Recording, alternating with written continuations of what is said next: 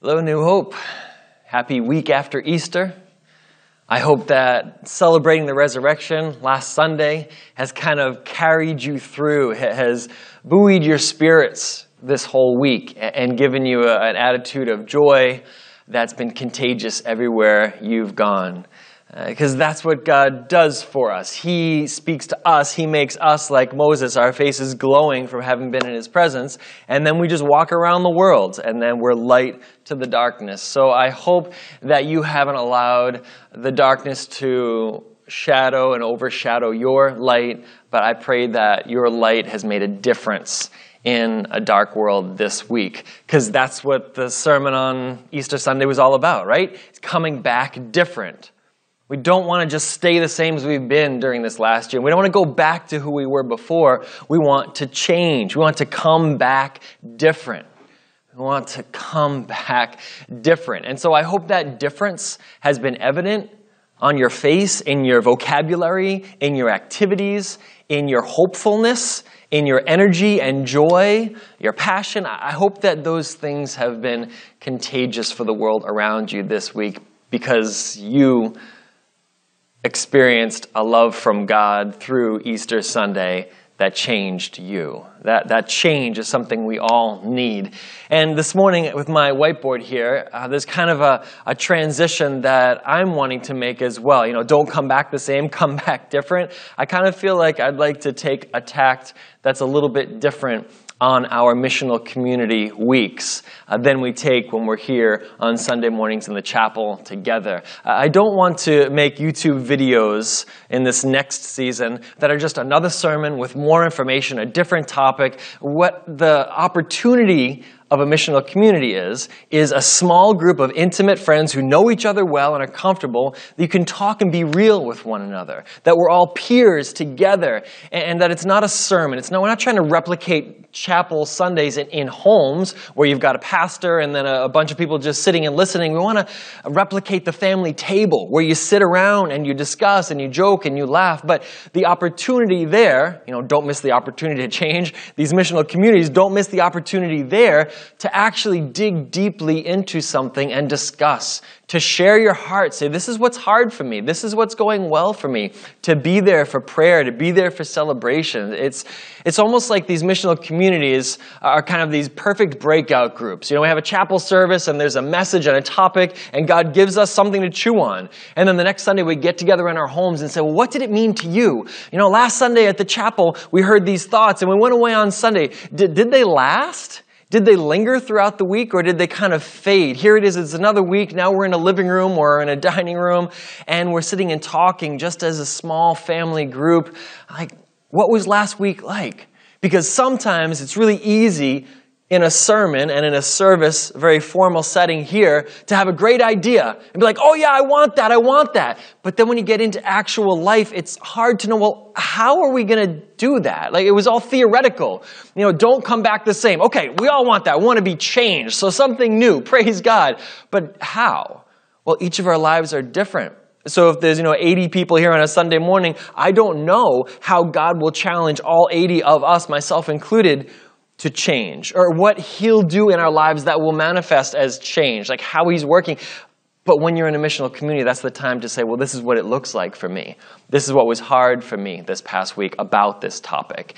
And so in the vein of not coming back the same and doing things differently, this is how I'd like to approach our YouTube videos on our missional community weeks, kind of a workshop. Or we take some point from the sermon or go take it one step further, dig a little bit deeper, and then I challenge you to kind of wrestle with it. If our missional communities are not going to discuss or dig deeper or know each other more, then we're wasting an opportunity. This is for all of us now in small settings to do our job, to work at it. It's in our hands now. What are we going to do with these scriptures and these thoughts that God is giving us? I don't know what we're going to do. We've got to let the Holy Spirit lead us. We need to discuss it. We need accountability. And we'll get back together again a couple of weeks later and say, how did that go? You can't really do that in a chapel service. Like, okay, everybody share. Give me 15 minutes, every person here, about how it's going. it can't work. It can't work time-wise. We don't know each other. There's like not a safe environment with people that might be visitors or people not willing to, not able to, and probably even shouldn't share certain personal things in this very public setting. So like time and a place. And these missional communities are a great time and a great place to make it personal. And so that's what I'd like to do. I'd like to look at just 2 scriptures to carry that same thought forward. And then I pray that you will do the work. Do work with this nugget of truth that God has given all of us. I want to do the work now to say, how can I live it out? How? So if the topic for Easter was change, and we all think, fantastic, yes, give me some of that. Well, then the next question is,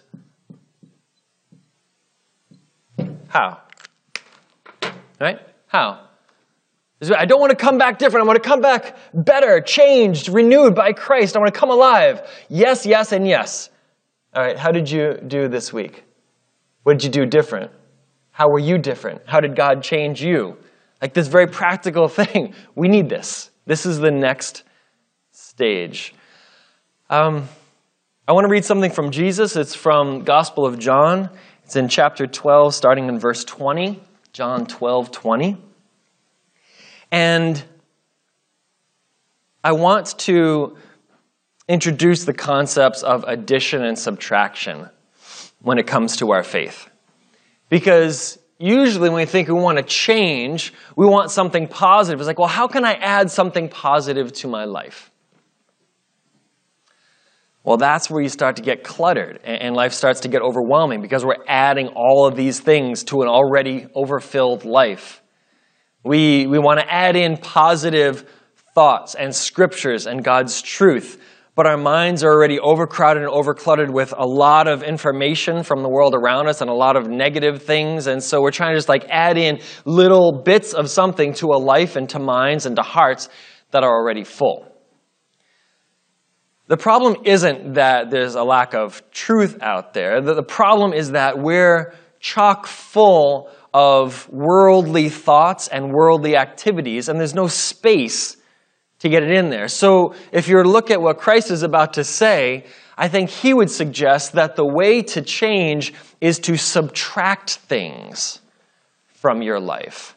Not just to try to add good things. When you take something out, it creates a void, a vacuum, and that either becomes space, which is healthy and beautiful and Sabbath and peace-giving, or opportunity for something else to be put into it. Let's hear how Jesus says it, and then let's think about this in terms of ourselves practically. So John 12:20, it's after the triumphal entry.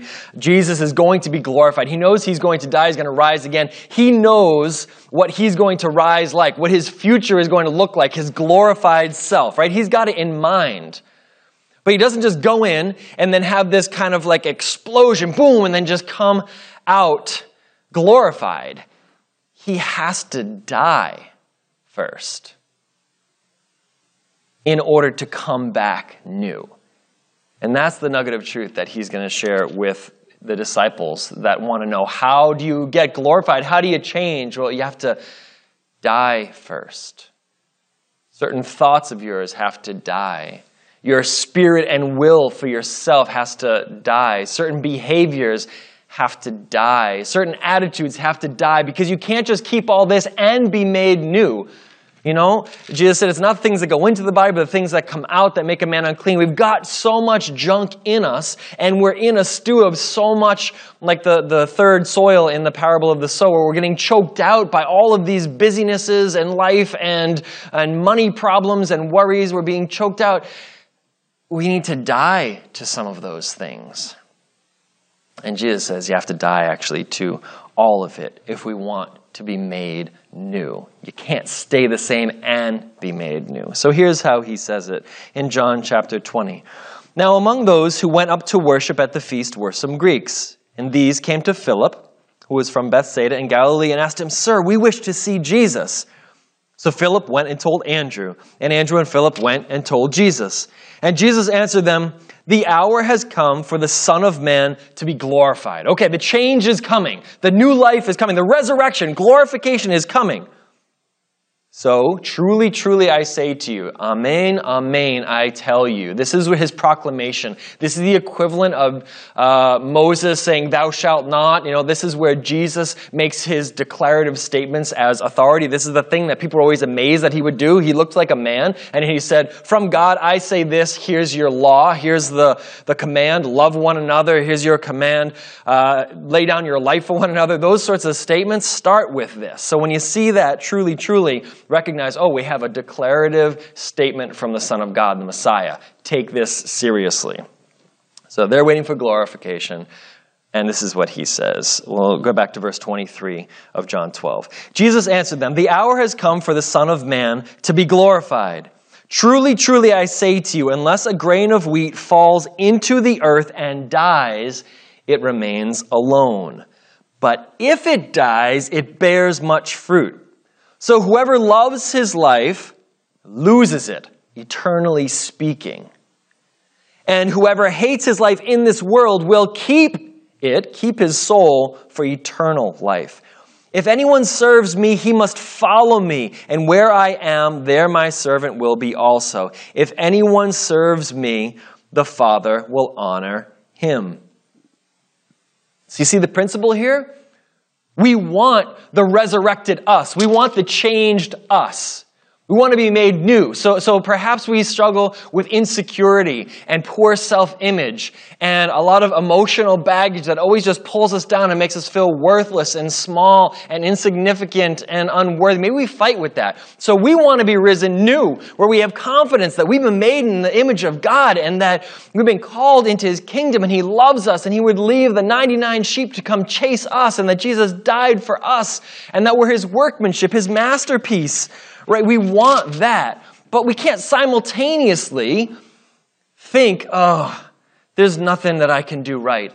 And I can do all things through Christ who gives me strength. We have to put that thought, that lie from Satan, that we are not worthy of God's love, and that it's impossible for us to become anything special and life-changing and world-changing. We have to put that to death.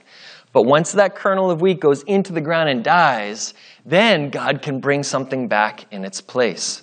What about all our fears and worries? How much time do we spend checking the bank account, checking our stocks and seeing if they're up or down, worrying about what's going to happen, being anxious about our security system at home or our 401k or the future, these worries. If we would just simply say, God, please take away that preoccupation. Think of all the hours of thought life that you would get back. That alone would be a source of peace. Never mind providing an opportunity for some new thoughts to take root.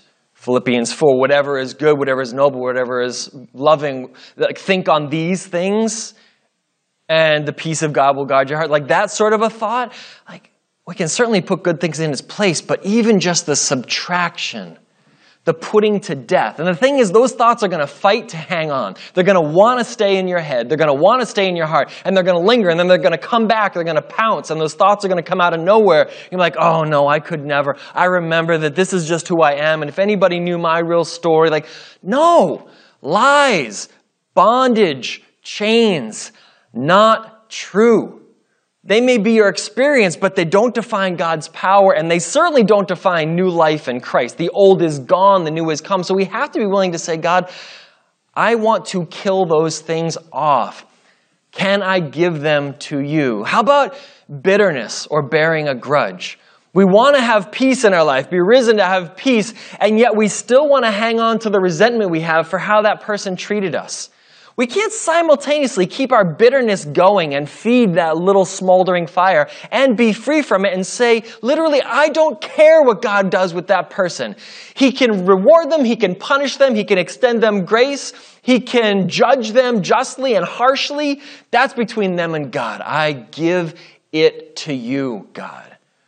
But once we do, once we subtract, once we put to death that bitterness, that grudge holding, that resentment, if we kill it off, there's space to be free, and there's also space for planting new things, to become new. That expression, we're perfectly designed in life. We're doing the things that we do. We're perfectly designed to get the results we're getting. We think certain things, we watch certain things, we talk with certain friends, we watch and listen to certain news outlets, we have certain activities, and then it creates in us, through like feeding ourselves all these experiences and interactions, it creates in us this result.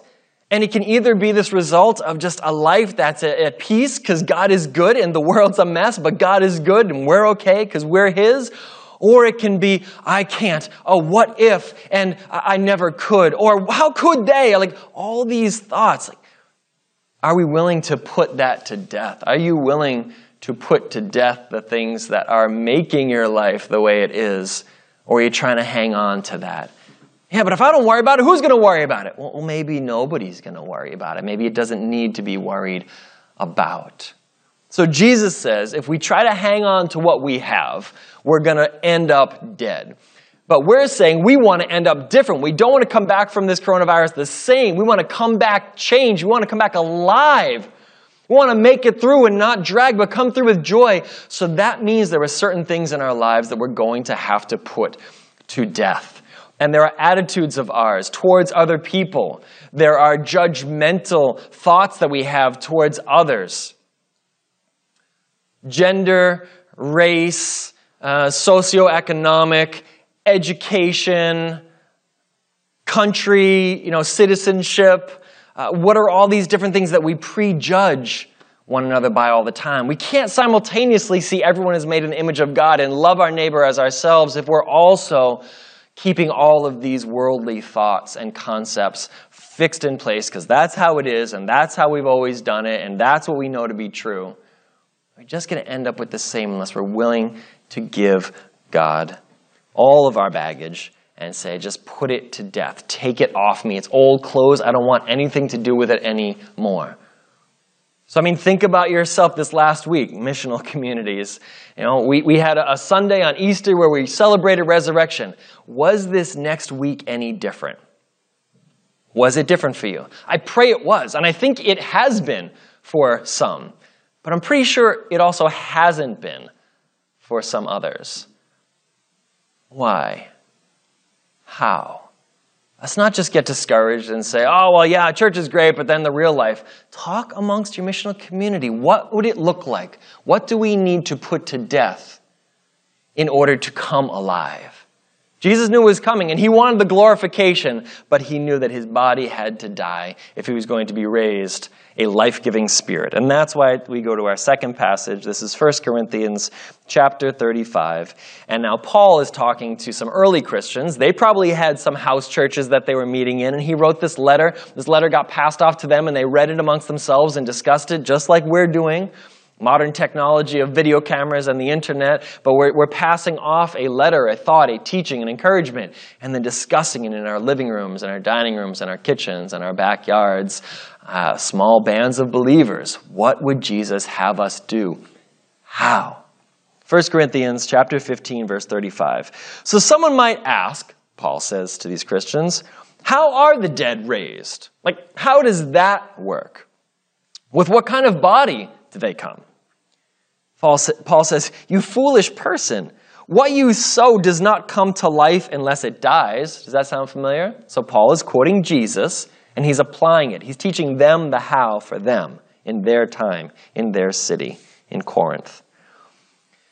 What you sow does not come to life unless it dies. What you sow is not the body that is to be, but it's a bare kernel, perhaps of wheat or of some other grain. But God gives it a body as he has chosen, and to each kind of seed its own body.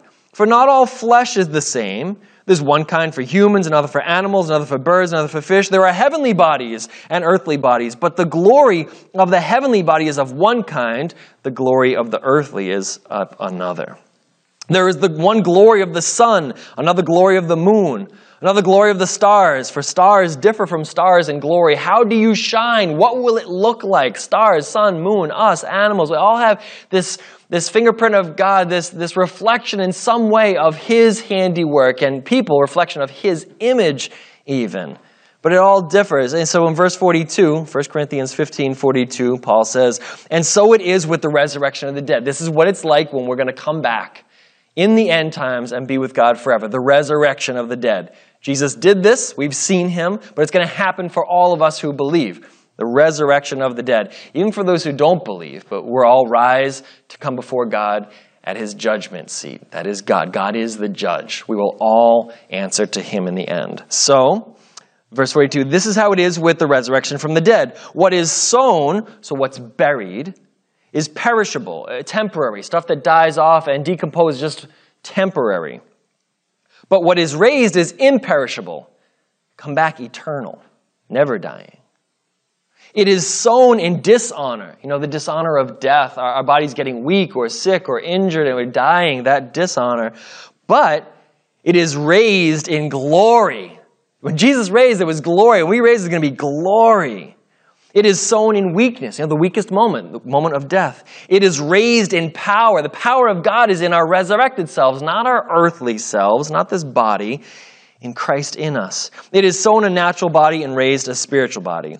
If there is a natural body, there is also a spiritual body. And thus it is written, the first man, Adam, became a living being. So that's sort of like mortal, human, right? That's our family tree. But the last Adam, this is Jesus, another son of God to start a new family tree. Adam creates humanity. Christ comes down and creates the spiritual family of God. The last Adam became a life-giving spirit. That's what Jesus became, a life-giving spirit. It is not the spiritual that's first, but the natural and then the spiritual. The first man was from the earth, a man of dust. The second man is from heaven. As was the man of dust, so also are those who were of the dust. So just like Adam, just like people, people are people. We're all the same. We know what it means to be human. That's a certain sort of thing. Verse 49, and just as we, Christians, believers, saved ones, just as we have borne the image of the man of dust, we shall also bear the image of the man of heaven. So we want to bear Christ's image. We want to come back changed like him. Well, we have to put to death all this earthly stuff that we live in. Our pursuit of money. It's just a temporary sort of thing. Our pursuit of perfect physical bodies where we only eat certain foods and we work out all the time and we get all sorts of medical procedures to try to make us look younger, and we're in pursuit of the Holy Grail, the fountain of youth, so that we can just stay young and be vital. And that's not the cycle of life in this mortal life. This mortal life is what we live. And then our spirit comes before God for eternity. This is a temporary training ground, proving ground, first step, a birth. That is an eternal life. So we bear the image. We look like humans. We carry our parents' and our ancestors' kind of faces and mannerisms and skin colors and identities, but we don't want to stay there. Because then we are no different than anyone else in the world. And our hope is in the fact that Christ remakes people. That we are a new creation. We've been made new. We want to look like Jesus. Jesus came out of that tomb alive. We want to come out of that tomb alive. But most likely, the other humans that we know are going to come out of their tombs kind of stumbling. It's like they were on lockdown and they survived. We don't want to just hang in there and try to preserve our lives. Whoever saves his life will lose it. We're not trying to get our lives back. I've got to get back the things that were important to me, the way I was doing things. They've been taken away from me for so long. All that stuff is just temporary. We want to rise new, which means, and you probably don't want to hear this, it means you can't stay the same. You have to stop doing what you were doing. You have to stop. I have to stop thinking how I was thinking. We need to put those things to death if we're going to be raised anew. And so this is where I kind of turn it over to you and say, well, here's the workshop. Here's the digging deeper. Here's the living room conversation that just comes naturally. Where do we want to be? Where do we feel God calling us to be? And what is in our way preventing us from getting there? What things that are in our way can we take off, throw down, push away, stop, turn away from, put to death, so that Christ can raise us new? Is it thoughts? Is it attitudes? Is it friends? Is it behaviors? Is it substances that we've been abusing? And we want to be free. We want to be free agents to do whatever God calls us to do, and yet we're bound. We can't stop turning back to these sources of comfort because we just need to be comforted. Well, we can't be free and feel God's comfort if we're turning to our relationships, if we're turning to boyfriends or girlfriends or fiancés or even spouses and saying, be my source of comfort in life. That's a codependent relationship. We need to have God be our source of comfort and then say, wow, what a privilege that I get to live alongside, live life with another person who's fully secure in Christ and their identity. And as two free people, we can cooperate. We can make each other's lives better instead of how can you fix me? Or how can I fix you? That's not what relationships are for. They're not to fix us. They're not for us to fix each other. They're for two people to partner together to get further than they ever could before. It's like an obstacle course, like a Tough Mudder. Now, a few of us are going to try to run one of those later on this year. I'm looking forward to that. I've never done that before, but looking forward to the challenge. You can't do it on your own. When you're running the race and you're in the mud and you get to a 15-foot wall, you cannot climb it alone. So you need that partner to say, we could do this challenge together. But when we turn to people as our source of comfort, we'll turn to anyone who will just give us attention, anyone who will give us affection. And what if that person is just going to hold us in place, stuck in the mud, as if we just have chains around our feet? We can never be made new if we're stuck in the same place. And the relationships that we're in sometimes do that for us. So the question is, what are you going to put to death? We all want to be made new, but you can't take the old life with you. It's got to stop. I pray that you will think together and hash out, maybe make one of those diagrams, where you take a circle and you say, okay, what's in my life right now? Here are all the different pieces and things that I'm involved with. This one here is time that I spend with kids. This one here is time that I spend alone with God. This is time that I spend with my spouse or relationship that you're in. This is time that we spend together with church family. This is time for activity. You look at all these things, and then you realize, oh man, stuff is just crowding in like crazy. There's 1,000,001, little slices of pie. No wonder I'm exhausted. I'm trying to get all these things done. There isn't enough time. Exactly. Subtract. Subtract. You have a finite amount of time in life. A finite amount of time today and this week. Don't get choked out and overcrowded. And don't allow the things that you put in ultimately to just be like some big barrier that prevents you from ever getting to where you want to be.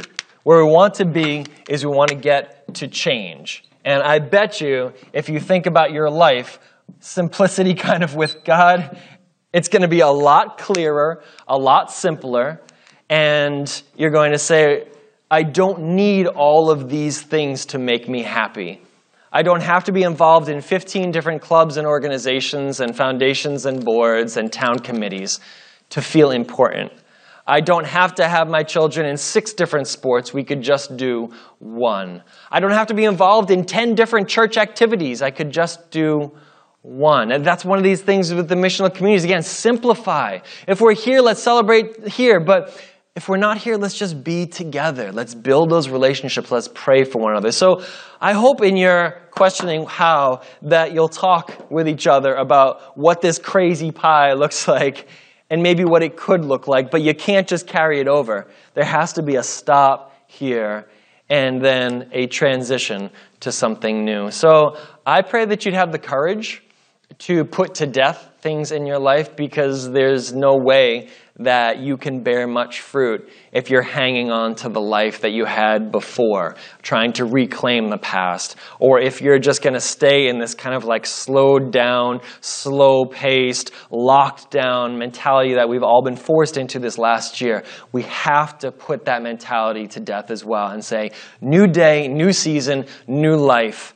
We're going to put our fears away. We're going to put our isolation away. We're not going to remain isolated. We're going to come out of seclusion, and some of us will come out quicker than others, but we're all going to come out and live.